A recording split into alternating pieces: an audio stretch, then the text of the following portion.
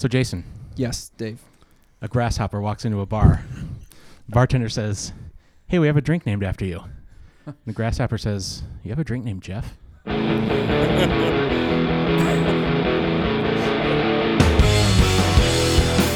Musician Mindset is a conversation series that extracts the performance and preparation thought process from world-class musicians, leaving you with wisdom and exercises to level up your musical journey.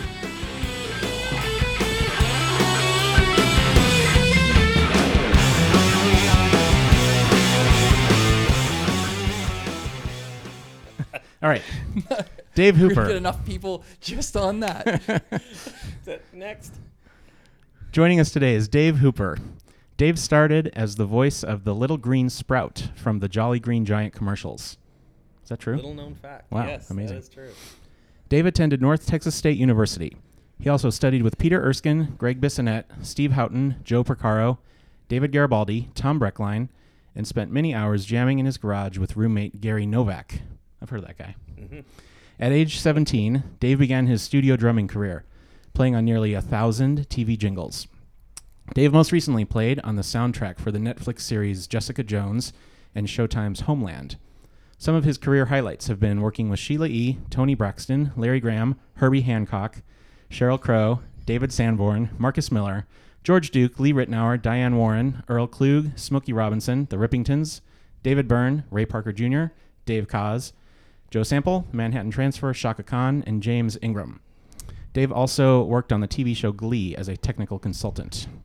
He was recruited by Microsoft and worked there as a web developer for 2 years, and was the artist relations manager at Behringer for 2 years, and currently does freelance web development for Facebook and is the creator of a pretty cool website called PossibleChops.com. Yes, sir. Welcome, Dave Hooper. Thanks for being here, man. Thanks for having me.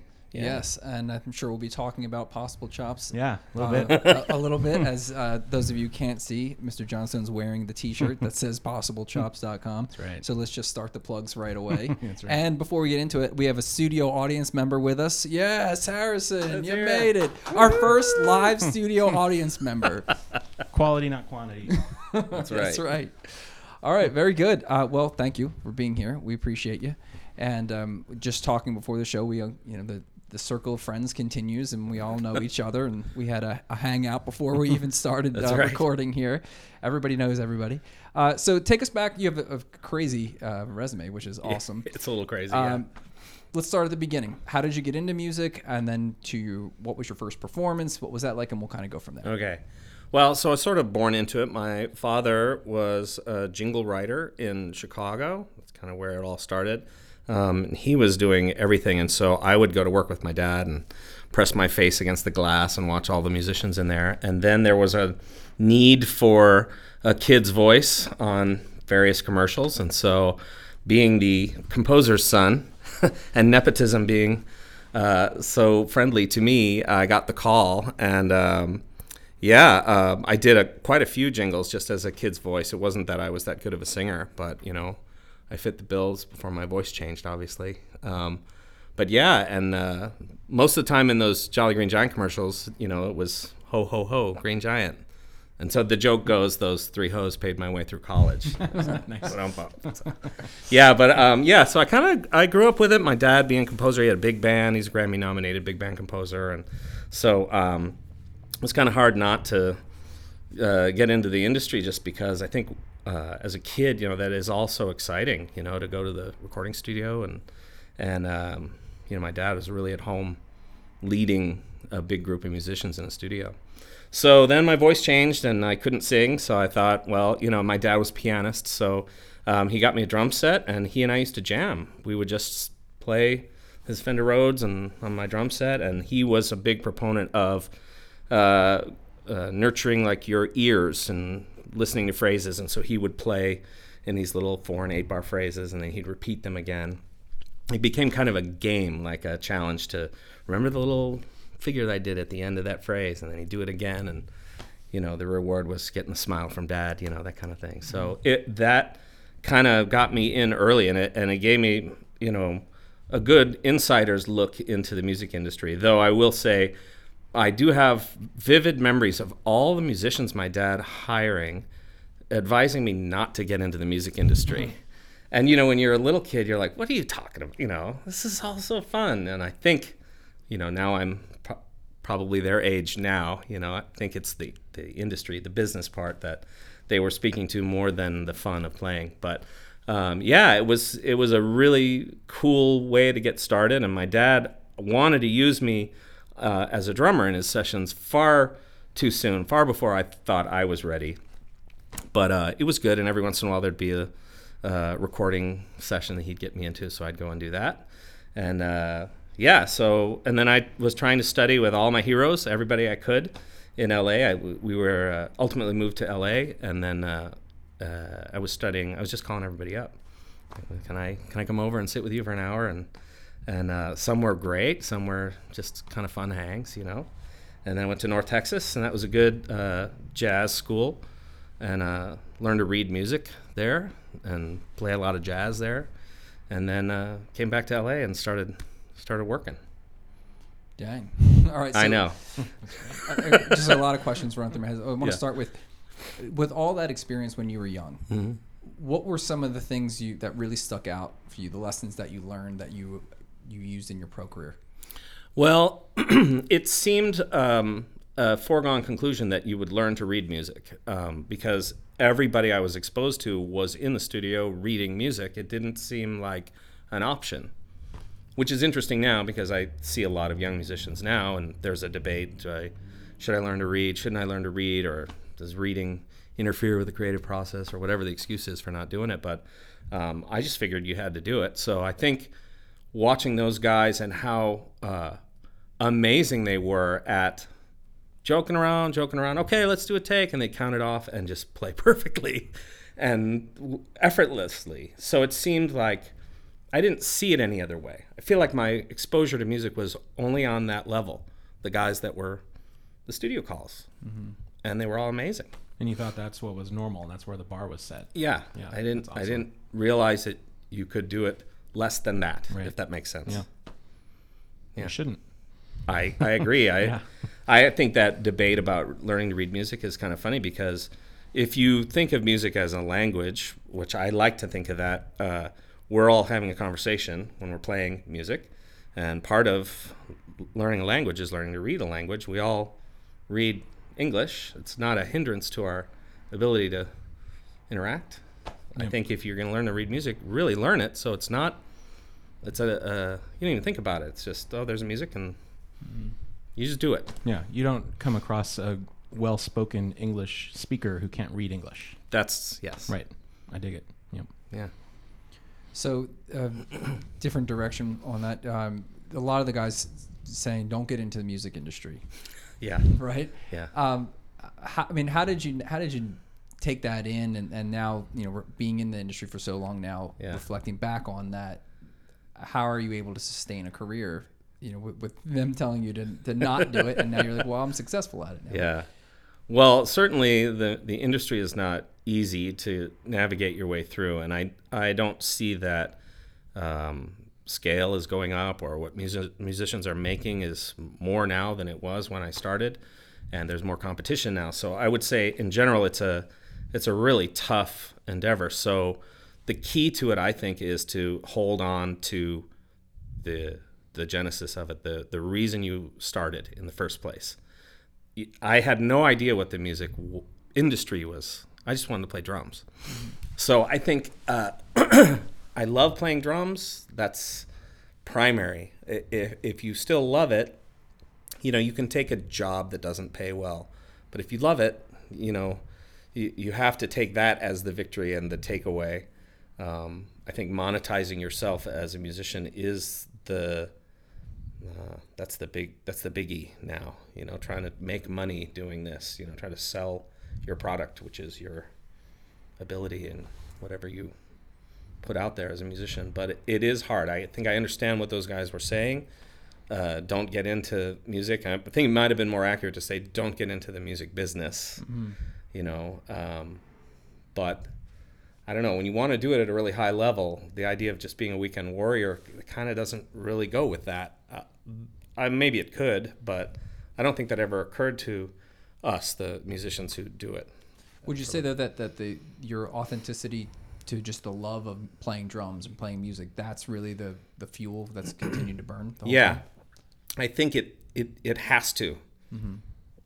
I mean, I don't know psychologically that you can let that go, because in the end you end up with no other skills, because music is such a all-encompassing, focused endeavor. It's really hard to do things, says the guy who's also a web developer. But I think it really is an immersive experience. It's something you really have to dive into really deep and spend a lot of time doing it to do it at a high level. But yeah, I don't know. That's why I see, most of the musicians I know do multiple things. They teach, I don't know. Well, I remember Oteil Burbridge said in a video I saw a long time ago, he said, there's only one way you should do this for a living, and that's if you have to. Not meaning have to as in you can't do anything else, meaning have to as in it's like a calling on your life. Yeah. You know what I mean? I think most people feel that way. Yeah. Like I couldn't imagine doing anything else. Yeah. I just think it's what I'm on the planet to do. Yeah. And I have to do it. And maybe I could tell you too, my experience of working at Microsoft was a total opposite, a total shift. It's a very corporate environment, very process-oriented place. They're very methodic in the way they go about things. And, I was working on a team. I think I might have been the only American guy on the team. So it was this wonderful international collection of really smart people, crazy smart. And I can remember being in meetings and I'd crack a joke. And it wasn't about whether the joke was funny or not. Everybody was just shocked that I told a joke.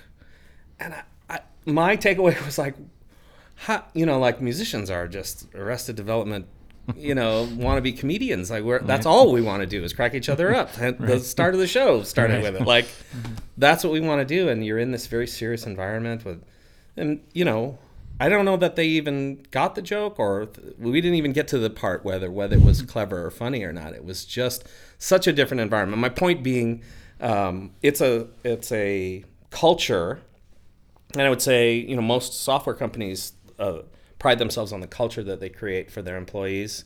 You always hear the stories about Google and all these places where, and now that I'm working at Facebook, the campus is ridiculous. I mean, it's such an awesome place up there, and there's free food, and there's a bike shop and an arcade and a music room where there's drums and stuff. Like it's like they want to make it fun so that you never go home. So all you do is work there.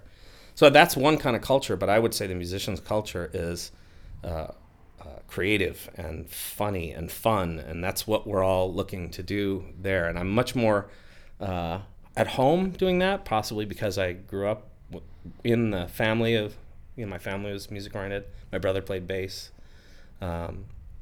So we kind of, I'm much more at home there, but I think, you got to pick the culture you want to be in and thrive in it, and then accept it for what it is. If you're rich, you're lucky, but don't expect it, because you're just going to be frustrated.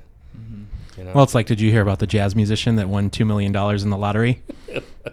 He goes, what are you going to do now that you won all this money? He goes, just going to keep playing gigs till the money runs out.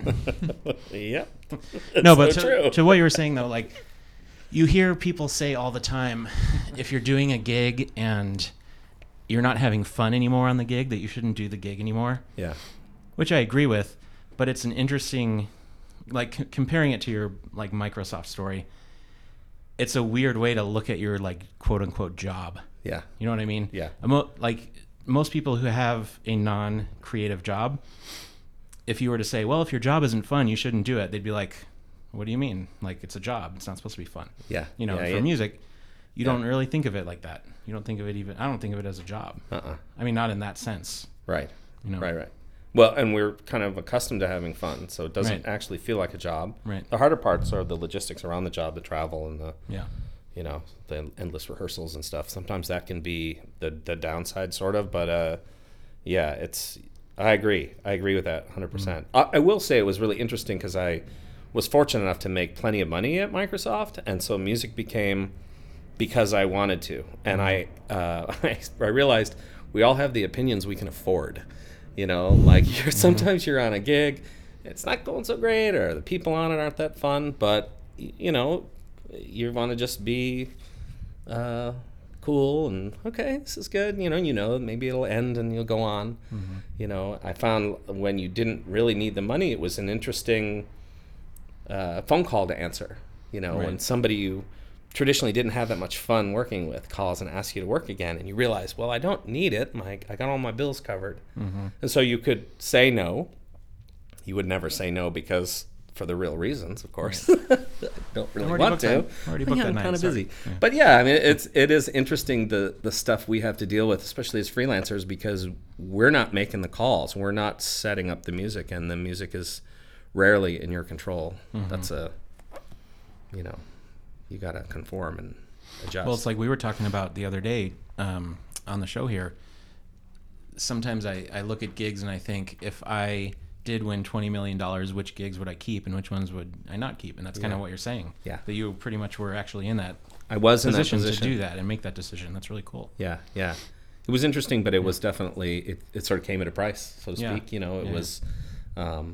wasn't as fun. It really wasn't my thing. And then the Behringer gig was, to my mind, one of the perfect mixes, because I had just gotten off the road with Lee Ritenour, and Uli Behringer was a Lee Ritenour fanatic. That was one of his heroes. So it was kind of an easy gig to get. And, the process was funny because I actually had a handler at Microsoft, and she was sort of saying, I heard about this music company. I don't know if you've ever heard of them, but they're looking for an artist relations manager, and they'd never had one before, I guess. And Behringer didn't have a great reputation at the time. I think they were known just to be the inexpensive brand. Right. They were good stuff, And so I was kind of excited to get in there and try to bring in some reputable players, some guys, mostly my friends and famous people that I could get to bring in and try to get them to stand behind the product. And for a while we were working on a signature amp for Ritenour, and we did a big NAMM party when I was there, and had some cool guys there. I was working with the Foo Fighters a little bit, and I guess that was the funny story, which was in the end, Uli didn't really know pop music or anything other than Lee Ritenour and Manhattan Transfer, and he was sort of like in that era, yeah. which is fine. And I was starting to work a little bit with the Foo Fighters and sending some gear to their studio, and I went to him so excited to say, hey, we're starting to work with the Foo Fighters. I'm trying to ultimately lead to... And he says to me, that's great, Dave. Now, who are the Foo Fighters? It's like, oh, man. This is an uphill battle. In talking to all of the artist relations managers that I deal with my endorsements, they say a lot of the same things. It's hard for the businessmen to want to see a direct correlation. Now, you're sending this amount of free gear to that guy I've never heard of. Are my sales going to go up by you doing that? And it's hard to tie really those make together. a direct correlation to that necessarily. No, Yeah. and that's the thing. I mean, you need the big names. Otherwise, if nobody uses your gear, no matter how good it is, most players are going to go with, well, my hero uses this. I think I'm safe. Yeah. I'll just pick a Fender guitar. That's kind of a no-brainer. Where, anyway, there was a lot of interesting experiences there for sure. Yeah. Seeing the music industry from the other side of the desk. Definitely. I did a stint at Alesis. Did you? They came out with a prototype guitar that I went and repped around the country. Yeah. And to see the product side of it, Yeah. it was so bizarre. Yeah. You're like, I'm playing, but like, this is a corporate gig. Yeah. What is going on here? Yeah. Yeah. So a couple questions on that is like, did that experience in any way change how you played music or how you viewed your professional music career? I think it changed my perspective on what it means to have an endorsement. As far as playing, I started to realize that a lot of the decisions have to do with your visibility, your fame, your name. It's always to your benefit to get your name out there and for people to know who you are. From the business standpoint, if you have no followers on social media, now that's the big thing, but then it was much more about record sales and playing live and how many people you're in front of, that kind of thing. But no, I'm not sure it really had much to do with my playing, maybe only in contrast in that I realized what I really loved, which was playing. Mm-hmm. The business I can do, and it was interesting, but it was dry, and it didn't have that that moment. Not that music has that moment at the end of the gig where you're popping champagne and like spraying it on each other, but it is sort of it is definitely a more fun, visceral experience for sure, where I think, you know, business is much more bottom line and black and white. The first thing you said is that it changed your opinion of what it means to have an endorsement. Mm-hmm. Like, what is that? How so? Well, I realized being bombarded with guys who just wanted free gear. That's really it got really easy to see guys for what they were after. You know, they just wanted to. They were almost asking, "How much free gear can you give me?" Because I'm me, and then, you know, Which in reality, people listening may not realize. Most endorsements don't, unless you're the top dog, doesn't even involve free gear, period. Yeah. It involves whatever your percentage is off of the, you know, you get an artist deal. You get an artist which is deal. a good deal, but not a lot of guys are getting free stuff. I might actually argue that as well, because I would say that I realized how little it costs to make gear. And for them to give you the honor of buying the gear at their price, they're really investing nothing in you. They're just letting you take the product that they'll just make more of and sell. It's not like they're losing money. Yeah. I think for a company to really stand behind you, it probably means more to a player if they really are thrown in with you. It's like, okay, this $1,000 item we sell costs us $200 to make. You know, if anything less than $200 is the part where we're all working together. I don't know, man. I think that's arguable, but I mean, I realize it is what it is, and there's so many musicians, and you look at the rosters now. They're huge. They can't possibly give free gear to everybody. They wouldn't, you know, margins are low now. Yeah. Can we stay on this thread for a second? I think the audience would get some value out of this. Like, how would you recommend an emerging artist go about trying to get an endorsement deal, and what should they want to get out of it? Yeah.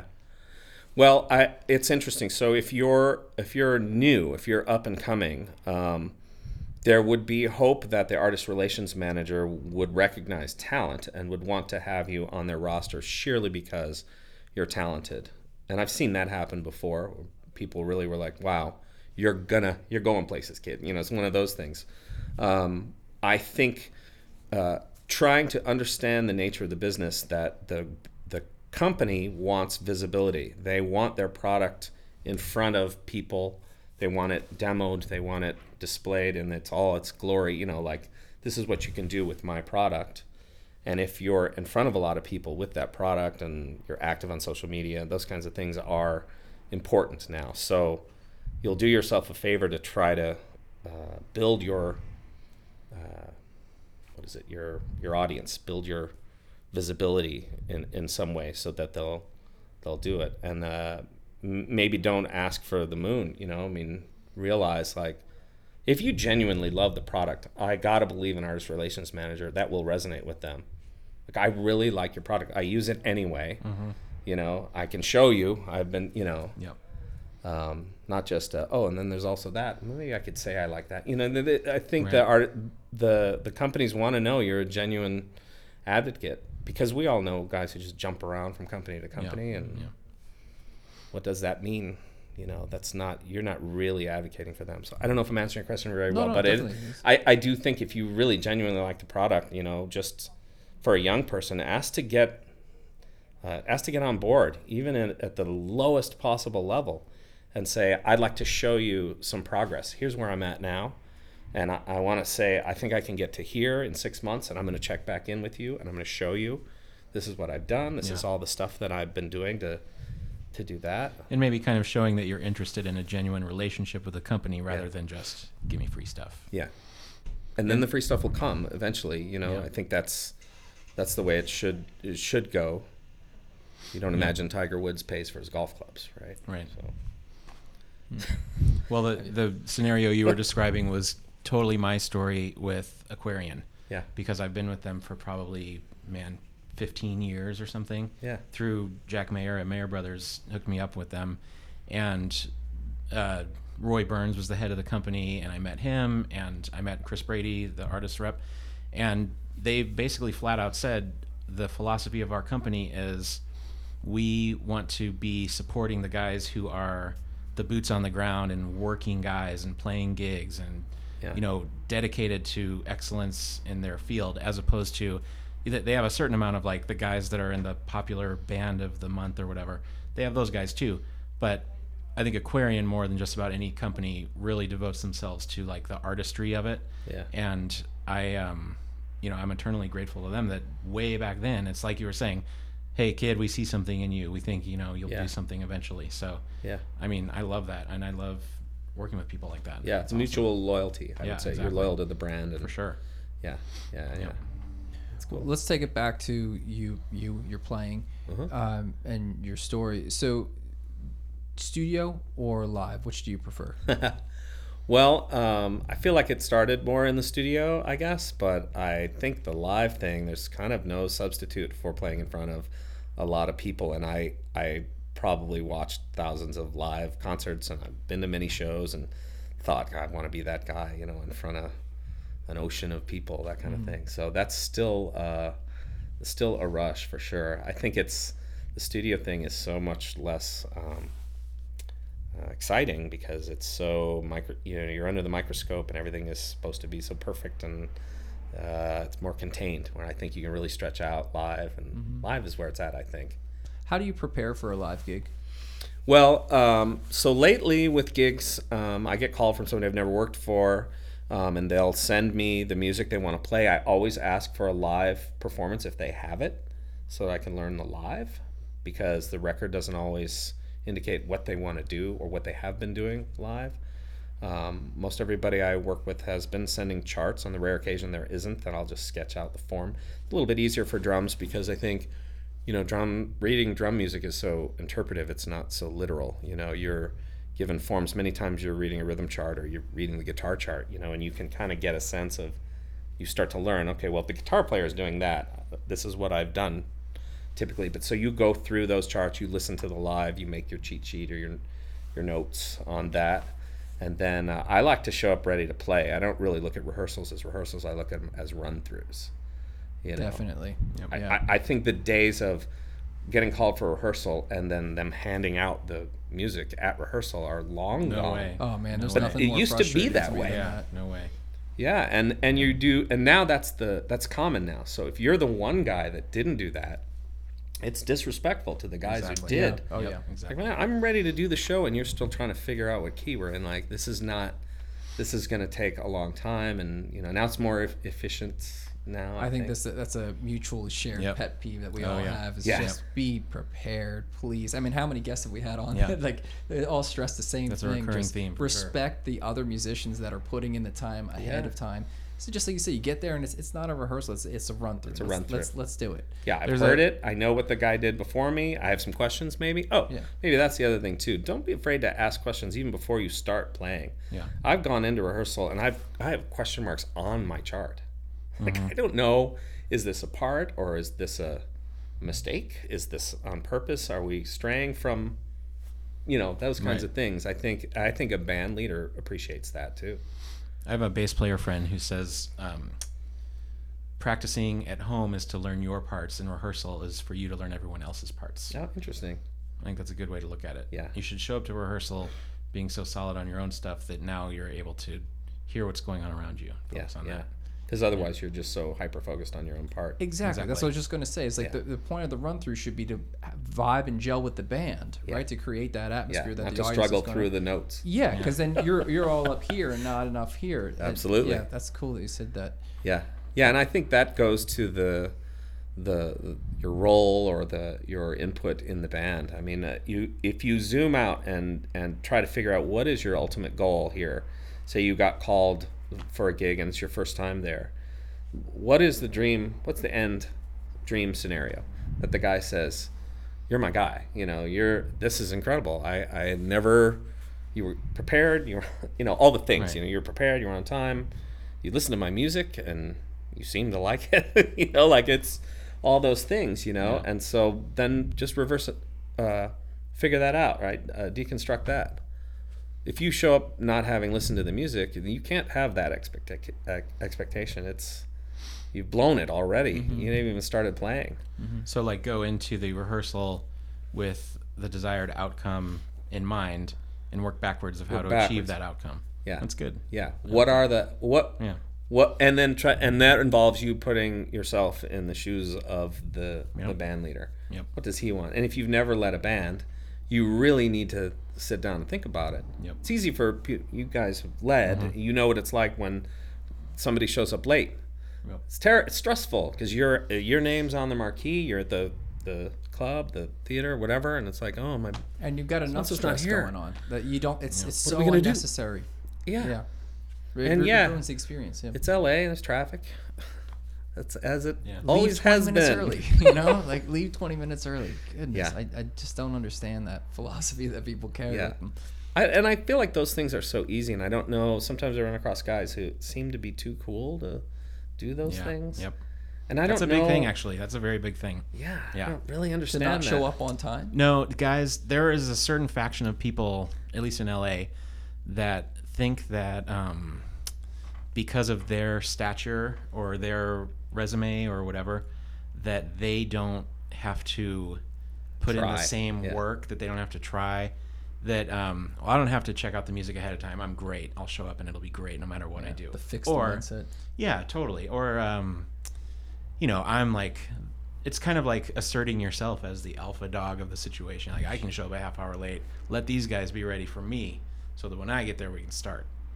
It sounds crazy, but believe me, there are people like that. If you ever want to get knocked off the pedestal, that's the quickest way Yeah. to do it. Yeah. I don't. My goodness. Yep. Do you think being growing up in the studio and being around professional musicians that ingrained this philosophy in you? Yeah, I think that anything other than that seemed anomalous. It seemed like what's happening here. It never crossed my mind that you wouldn't show up. Yeah. Like you put your, you're expected to put your shoes on, but like all these Yeah. things are just part of the. Yeah. I'm here. Yeah. Oh, That's how I think. I didn't I bring mean, my drums. yeah. What am I? No. Yeah. It all goes in those columns. Right. I do this, but some people's list is much shorter. Right. And I don't know Right. it is, Yeah. Why, if you want to make it, why are you handicapping yourself? I don't really get it. Yep. Yeah, it's hard to influence people to do the opposite. Yeah. If they're not doing it, to train that kind of habit is so crazy because there's only so much you can do outside of saying you don't get the gig. Yeah. That they just got to go and do it. Anyhow, so live show. Okay, well, you get to a live show. What does your hour before the show look like? Assuming your gear is already set up. Well, I'm somebody who likes to over prepare. So I think what comes with being prepared is an extra little boost of confidence that the show's going to go well. To me, and my wife will attest to it, I go through some stress or anxiety before gigs, just prepping because, and she's like, you always get it. And I'm like, yeah, I always get it because I always go through this, like, I want to make sure I got this and this and this. So an hour before, if I've done all that I usually do, it's a piece of cake, really. I mean, I'll warm up, and if it's a new gig, I might revisit some stuff, maybe put the headphones on and just double check that I, any second thoughts. But I'm a big proponent of killing nervousness with preparedness and confidence that you're. This is Yes. literally That the makes sense? conversation I had with Harrison this afternoon. Really? Of like we were talking Oh, no about kidding. the test out. I mean, I was how do you handle that kind of stress? Over prepare. Yeah. Right? Yep. It's the silent confidence. Yeah. You walk in the event owning it because I've done everything that I can possibly do. Yeah. Anything that happens at this point is not on me. It's not going to be you. Yeah. And when you have that, I mean, just like you're walking on water there. Yeah. Because it's you've done everything that you can. Yeah. I think it's important to stress to people the difference between what you might perceive as preparing for a gig and being prepared versus over preparing. Okay, so Because- let's talk about that. Like, Well, and I 100% with you. When you said that, I feel the same way. I feel I over prepare, but I feel that just like everything you said, I need to over prepare so that I can have fun and not be worried about it. right, because then the gig becomes just like the rehearsal, right? The rehearsal should be a run through. The gig should be about entertaining. Yeah. Right? Because we're at that point, if you're on stage, yes, of course you're there for yourself to play music, right? But if you have people that are paying to see you, well, your job is now to be an entertainer, and you can't really be an entertainer if you're trying to remember your parts. Remember the music, you know, because that's just a different way of approaching it. So the over preparation leads to the ability to think about how can I do this a little bit better, or how can I hit the light or a certain spot and just make people move, and feel something and create a great experience. Absolutely. It's so refreshing to hear this again. And I think with the over preparing thing that you realize over time is that when you're in a live music situation, you're going to have so many countless external factors that are detrimental to you to begin with. Sure. Whether it's your monitor's not right, you can't see, you can't hear, whatever, so many things. Someone's vibing you, someone in the front row is there, whatever. So there are already going to be so many things attacking you mentally that's going to chip away at your performance if your performance isn't above 100% prepared. Because then when that is notching you down, you can still be at 100%. That's how I look at it. Yeah, no, for sure. So in a live situation, obviously you've prepared. When something goes wrong, which, as you just said, 101 things can go wrong. Yeah. What is your strategy? Like how do you play through the errors, and what do you do? Well, it's a funny thing. There's a few things at play there. I would say making a mistake is something you learn to recover from, and I would say in a scenario where you're with friends and they already know that you can play, there's no question that I made that mistake because I couldn't accomplish that. It was genuinely just pilot error, I don't know, something. So you can laugh that off. Those are kind of the easy ones. If you're the new guy, it's harder to make a mistake. If it's a glaring one, it's but I think you do yourself a favor to not overly beat yourself up on stage. You can do it plenty later and learn from it and try never to do that again. But I think there's something to be said about having the confidence in your own playing that even if you make a mistake, the band might turn and look at you. That's the moment that they decide that guy's, no longer the guy that we want, or, that's one. I don't know how to say it. He's one of us. Of course, we all make mistakes, and he's laughing about it. It's not because he wasn't prepared. There's this. I don't know. This is kind of a hard one to describe, but I think it's. There's a lot of things that go through my head. I can remember when I was a kid playing ice hockey. I remember we're doing this drill and I fell. I laid on my back, sliding along the ice, and I had started laughing, sort of in an embarrassed way. And the coach skated right over and got my face. And he's like, "Hooper, get up!" He was yelling at me, and it's like getting up right away is the better thing to do after a mistake. Just get up and move on.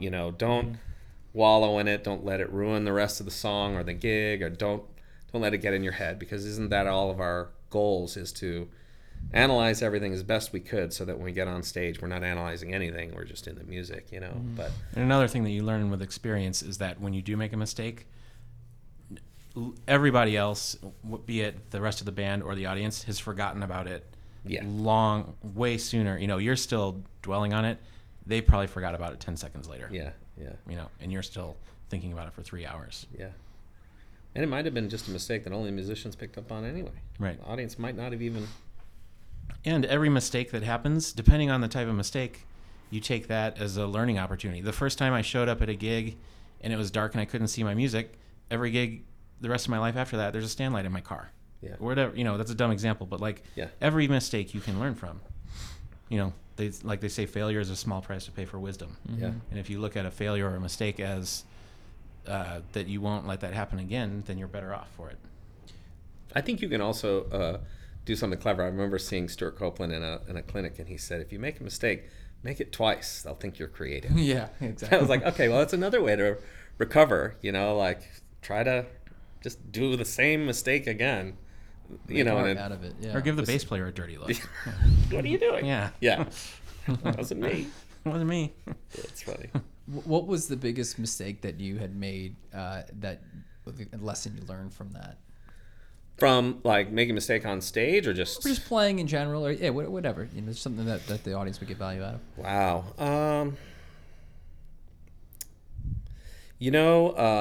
The things that come to mind are things like counting off the wrong tune or something, or not having the set list in the right order, or things like that, which are mortifying internally, and then you just laughing on the outside, and you just stop. And I mean, those are the glaring ones, and I don't think that there's a real graceful way to, other than just stopping and then starting the right tune. I mean, those are the moments where I'm cringing, just because it wasn't even like, it was just the wrong, I don't know. Pilot error, you say. It was pilot error. Yeah. Yeah. But the lesson you take out of those situations. Well, Because we all make mistakes, right? Yeah, I mean, it's gonna happen. Make sure you give yourself a break when it happens. But just again, it goes back to being over prepared. Maybe I started double checking the set list. Maybe I, there might be some things where it's 10 songs in a set list, but you have like 2 of them so memorized you don't need the chart, so you don't even have a chart for that. Now I put a placeholder chart in there. Do you know what I mean? Just like, that's the song that's going to happen next. There's nothing to read other than the title, but I'm not skipping ahead to the next song. Or tacit sheets. Yeah. Exactly. Just, again, the preparedness, and then, and then how you handle it after the gig, I think that depends on the leader. If he doesn't care, I think it's always good to go and own it. Don't ever just try to sweep it under the rug. I think band leaders, I imagine, appreciate if you say, listen, I'm really sorry. I don't, that was a total random error. I apologize. And, I think, that whole... Humanizes it, man. Yeah. There's no ego involved in that. Yeah. I think they got to appreciate it. Don't So pretend it didn't Harrison's happen. sitting here smiling and laughing as through this story. And I know why, because I did a gig last week where we had shows on Wednesday and Thursday. And a ton of music, like 3-hour show both nights, and they were different sets, slightly, like 20% different from one night to the next. Yeah. Now I have to program my iPad in order, and I have to program my Tempo app on my phone in order because I'm counting everything off. So, this is the amount of anxiety I put myself through beforehand, so that things like that hopefully don't happen. I put my iPad in order. I put my Tempo app in order. I'm holding the paper set list, and I hand it to Harrison, and I said, Harrison, I'm going to read to you the set list off of my iPad, and you're going to double check it on the paper. Yeah. And I did that meticulously 4 times for those 2 shows, for the Act 1 and Act 2, for 2 nights. OCD about it. Yeah. Totally OCD about it. Yeah. But because I'm not going to let something like that happen. I mean, of course, something can still happen. But I made a blank template on Fourscore on the iPad where I can generate my own tacit sheets now and insert it really quickly, so that you don't skip ahead. If one song's in your Tempo app and one song's in your iPad, if those orders don't line up because there's a blank spot, or if it's like a rubato thing or whatever, I'm like very paranoid about that all the time. Yeah. And I will triple check set lists. Yeah. And another funny side story on that gig, someone else in the band train wrecked a song because their music was out of order, and I counted something off, and it was wrong. Bad. It was bad. So people reacted and recovered properly, and things like it was mainly about not throwing off the vocalist. Yeah. Of course. So just goes to show, man. Got to be diligent about that stuff. Yeah. Well, and I would say then you could always point to how a leader recovers from a mistake makes a big difference too. If the leader gets visibly mad on stage, I would say that's arguably unprofessional. You can laugh. That's making it worse. I don't think the audience, they, like you were saying about humanizing things. Like I think an audience would like to see the big star on stage be human, and some leaders recover great, like when they make a mistake or they, I don't know. I think it's definitely a skill for everybody on the bandstand. Just be real. Yeah. Yeah, it's just gonna make the experience that much better. Absolutely. Okay, let's pivot and talk about Possible Chops. Yes. Tell us about it, and You've got Dave here repping the brand. That's right. I'm so happy to have met Dave. So years ago, I found myself on YouTube watching great drummers, and I was trying to figure out what they were doing, and some of them would even try to explain it. And I would say most of them would fail to explain it because for one reason or another, a lot of drummers are just better at playing. They, the skill of breaking down what you do and explaining it, I think, is a whole other Teaching and playing are ball way of different wax. worlds. So I was frustrated, and somebody who had gone to music school, I thought, this is crazy. Like there should be a way to break this down. And I think in the drummer culture, whenever we're together in the room playing together with each other, whatever, if somebody plays something that we want to know, we'll have that opportunity to say, well, stop, break that down, show me that. And so I was thinking, well, wouldn't it be great if there was a way to do that, a virtual way to do that, essentially a virtual jam session online where I could get drummers to play these crazy things, and I would never ask them to explain it. I said, just play it. Just, I'll slow it down on video, and we'll transcribe it and put the stickings in there, and do it in such small bites, so bite-sized pieces, so that you could actually grab the 1 bar fill of something. What's the expression I like? Face melting. It was what? There's no way I could figure that out in real time, So at the time, I was my roommate at the time, Gary Novak. He and I were talking about that, and so as sort of a proof of concept, we just pointed the video camera at the drum set and would take turns practicing in little 4-bar phrases. And at the end of the 4th bar, would just try to play something really ridiculously difficult and complex, And then me being the computer nerd, put my propeller hat on, and then I slowed the music, slowed it down, and then transcribed it. And it was really cool. It was a kind of a virtual way to pick up. I think I like to use the language metaphor here, that it's vocabulary for drumming, where there's a lot of elements that go into playing every instrument, and it starts with the rudiments or the basics, the notes, and then you start to play phrases, and then you start to play songs and solos. So Possible Chops is that vocabulary builder for drummers, and it's an online resource for it. And I met Dave, and thankfully, and he sort of shared my passion for this, and he's a wonderful transcriber, and we hit it off right away. So, and I was like, I need help doing these transcriptions. And so we met on the Cause Cruise in Australia. Dave was one of the drummers on the main stage shows, and I think we just randomly ended up having lunch together one of the days. And you were asking me what else I was up to, and I had mentioned that I'm working on a book project with Aubrey that I'm transcribing the new record, and Aubrey and I are going to collaboratively release that as like a PDF download and printed availability, that people can just learn note for note everything I played on the record, and just as a cool kind of educational tool. My ears immediately went like, what? You're transcribing? Right. Because it was like the last 6 months I've been telling my wife, like, if only I could find a drummer who could transcribe this stuff, because it's hard. It's hard not stuff, yeah. It's not beginner stuff. This website's only the hardest stuff. And we even have some funny texts back and forth, like debating the best way to transcribe really what should be untranscribable. Yeah. It's it like 5 notes squeezed 5 notes in the space of a dotted 4/16 eighth notes, but over a bar. Yeah. And it's 5 notes within the space of a dotted eighth note. Yeah. And you can't really, it kind of like bends the space-time continuum. You can't really write it out. Yeah. So we came up with a way that we both agreed was the best way. Yeah.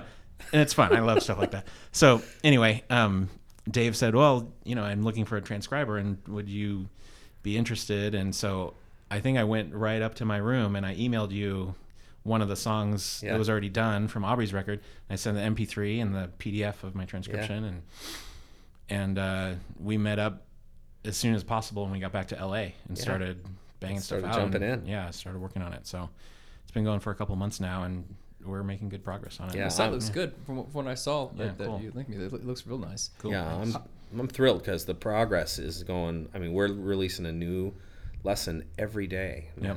Like, we've got new stuff, new drummers. We're filming. We just filmed a new drummer last week. And how can people get involved? Is it a membership or? Yeah, basic membership is free. I mean, I think the idea was I didn't really want there to be a barrier for drummers to get on there and see what it was all about. And there's a whole community component in there where sort of an internal social media system, where you can upload your pictures of your kit and videos of yourself playing and promote Super your gigs cool. from in there. So it's like an intranet or a little internal drummer's site, and basic membership. You get to see, a good portion of the lessons there. And then I think ultimately, if it's for you, we're encouraging people to sign up for a pro membership, which is $10 a month. And then you literally get the all access pass to all, we're pushing 200 lessons now. So, Yep.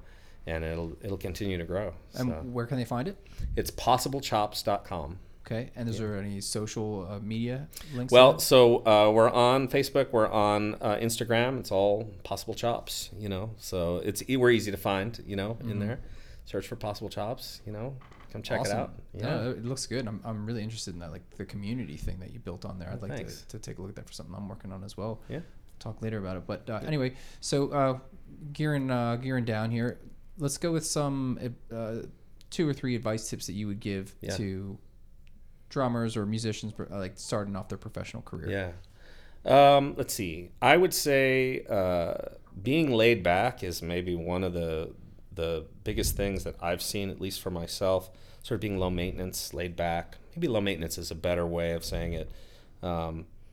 Gigs are complex. There's a lot of moving parts and stuff, and to be the guy that is the guy that no one has to worry about, is a really, really great thing. Even from the beginning, you don't have to be an expert on the instrument to be low maintenance, it goes to all those things we were saying about being prepared, that kind of thing. And then I would say that that empathy component, kind of the putting yourself in the other person's shoes, and trying to sort out everyone else's situation. I think that's something I know drummers focus on. I can't really speak to other instruments quite as much, but I would say the thing that we share is this sense of glue that we function like the glue there, where everybody comes in having different influences, and somehow it's the ideal is to make it this cohesive, smooth running, great feeling music machine,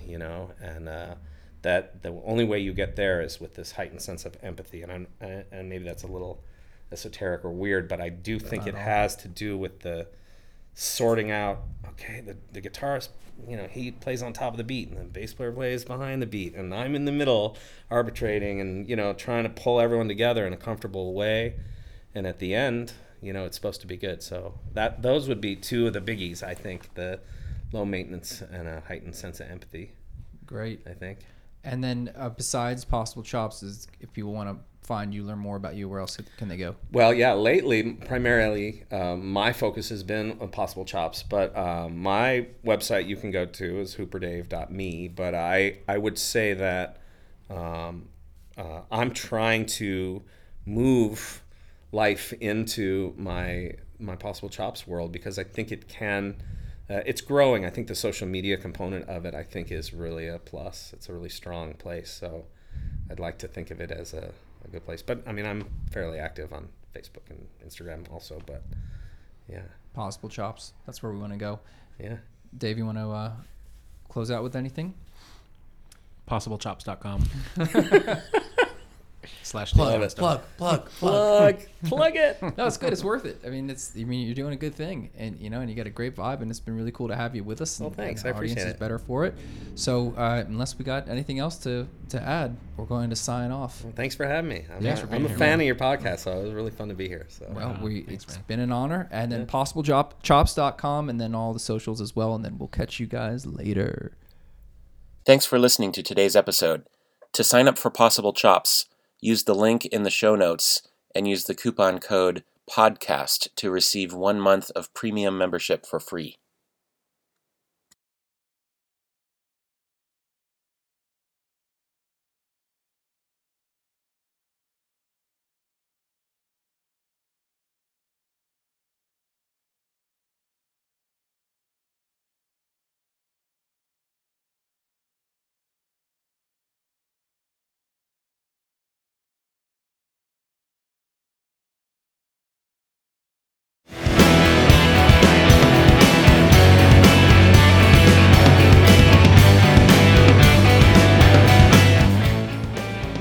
listening to Musician Mindset Podcast with Dave Johnstone and Jason Land.